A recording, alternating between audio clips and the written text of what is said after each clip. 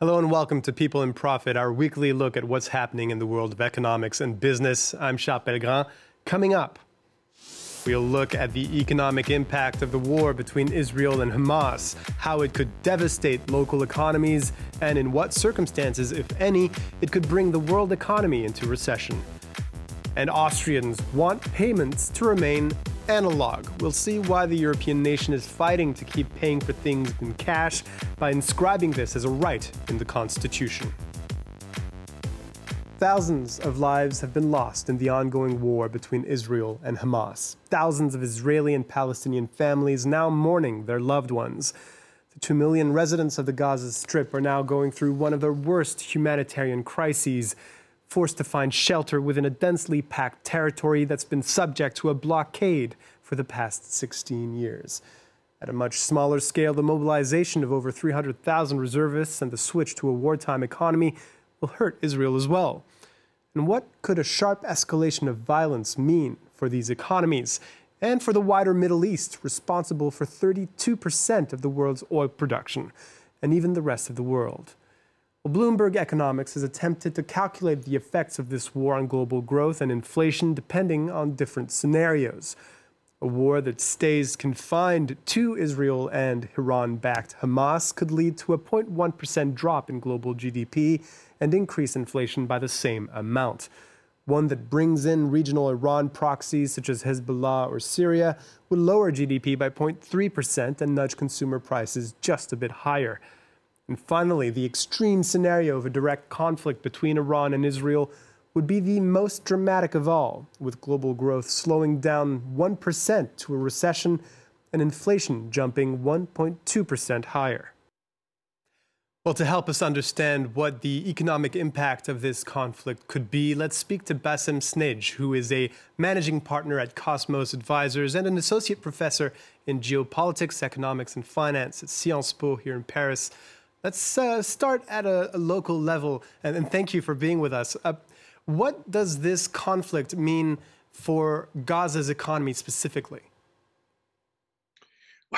Well, the term Gaza economy is a bit a stretch because I don't think that we can qualify this completely as a full-blown economy.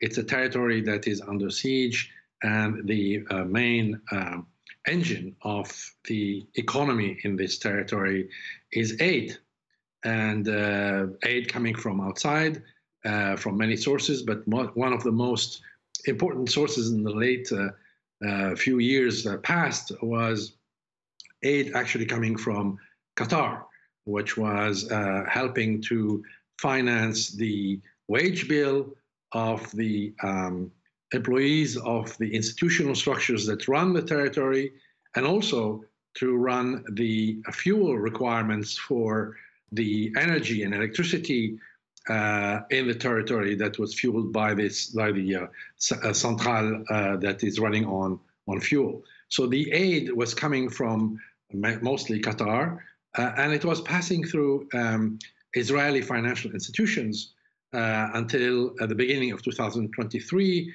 when this aid was interrupted and recently had only started partially with very small amounts as compared to previously. The other source of the Gaza economy is actually remittances and wages earned by workers, scarce workers that were allowed to cross into Israel and to work in the Israeli economy, which was delivering much higher wages than anything could be hoped for working in the territory. So these two sources of the economy experienced significant downgrades in the last few months before the events started. There's quite a stark contrast between what's happening in Gaza and what the impact could be on the Israeli economy. One Israeli bank estimates that the war and the full mobilization of Israeli reservists could cost 1.5% of the nation's GDP this year. How long do you think Israel can sustain, for example, a ground operation into Gaza? Well, the short answer to your question is quite long, because the economy in Israel is quite resilient economy. The engines of the economy contain industrial sectors that have high value content, especially in the high-tech sector.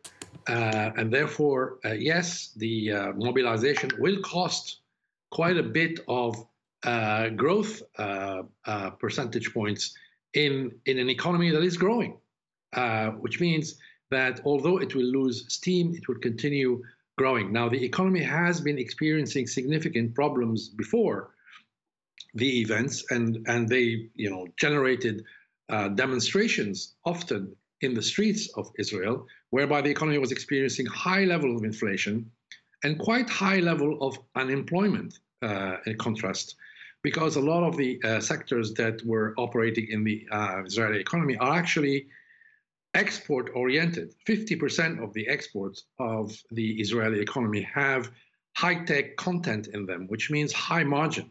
So the economy was able to run healthily with high unemployment level and with high inflation because of its ability to export high value products. Moving a bit further from the epicenter of this war, there is a significant risk here on oil markets. But the interesting thing here is neither Israel nor Gaza are massive oil producers. So why is there a risk?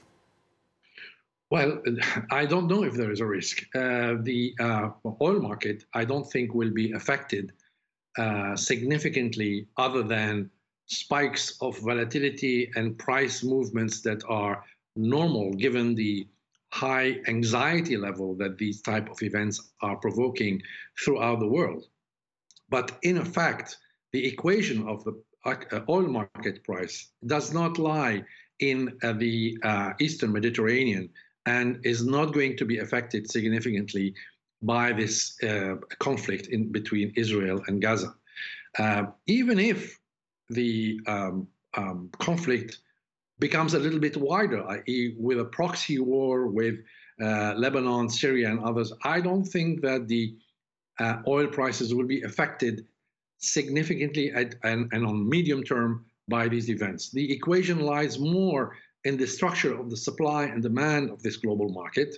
And right now, as you know, as your listeners probably heard, the OPEC has been acting to contain the supply, and by cutting production, mainly driven by Saudi Arabia and Russia as an initiative, to maintain relatively high prices of oil.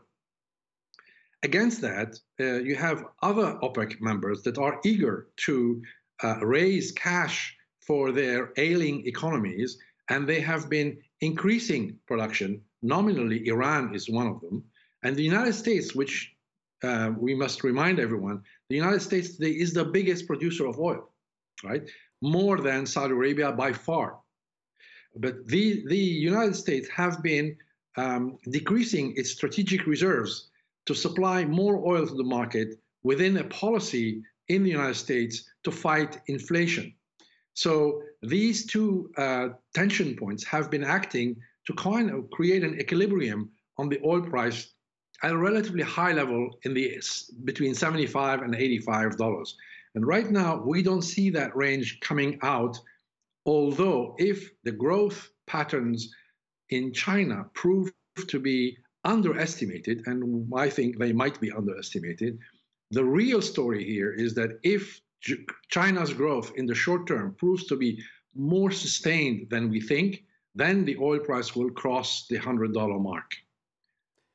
So this issue with oil and the impact of or lack of impact, as you say, of this war on oil prices, do you not see a possibility of this conflict leading to, via oil price changes, inflation, wider inflation, and, for example, keeping interest rates worldwide higher, and then that leading to a slowdown in economic growth?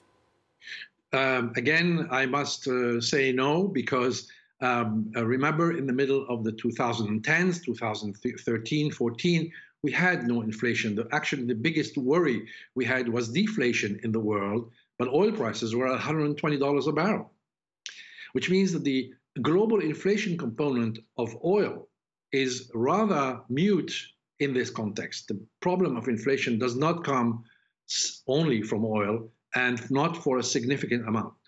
So no, I don't believe that the oil price on its own is going to affect the fundamental trend in the inflation scenario that is coming down. The inflation scenario is coming down.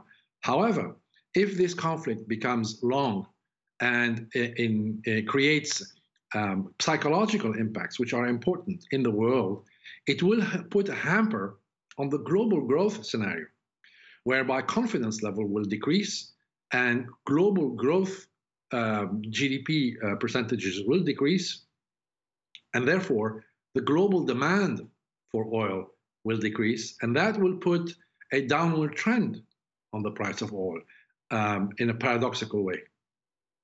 Bassem Snage is an associate professor at Sciences Po and also an advisor at Cosmos Advisors. Thank you for being with us on People and Profit.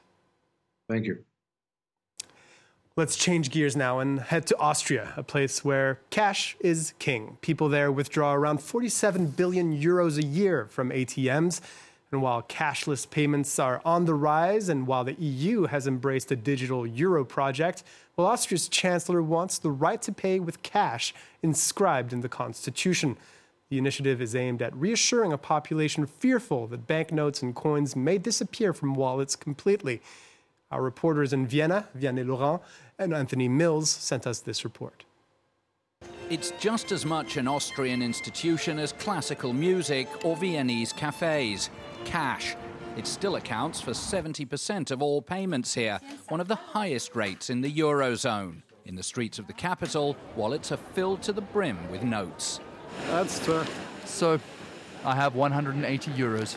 180. 3, 4. I have 500 euros. If I pay by card, it's easy to see what I bought and where I'm going. The anonymity of cash is important to me. On average, Austrians have 100 euros on them.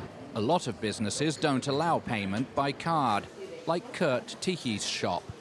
Everyone here knows about his ice cream as well as his love for cash. It's even written on the menu. Pay in cash because a society that abandons cash loses its liberty. Europe's plan to limit cash payments to 10,000 euros to combat money laundering gets him riled up. I fear that the European Union is going to continue reducing the limit and by a circuitous route make cash disappear completely. Cash is the only thing that keeps us independent from the state. To ease apprehension, the ruling Conservatives want to inscribe the right to pay in cash into the constitution. It's important to give the population a sense of security, because even if, for the moment at the level of the European Union, no one is thinking of getting rid of cash, we don't know what will happen in 5 or 10 years. The move is mostly symbolic, though. Experts note that cash payment is guaranteed under EU law. Thank you. And that's all we have time for now. Thank you for watching People and Profit. You can watch all of our previous shows on our website, France24.com, or you can listen to them by searching for People and Profit on the podcast platform of your choice. Now, if you have any questions or comments, feel free to reach out to us on social media. In the meantime, stay tuned to France24, and thanks for watching.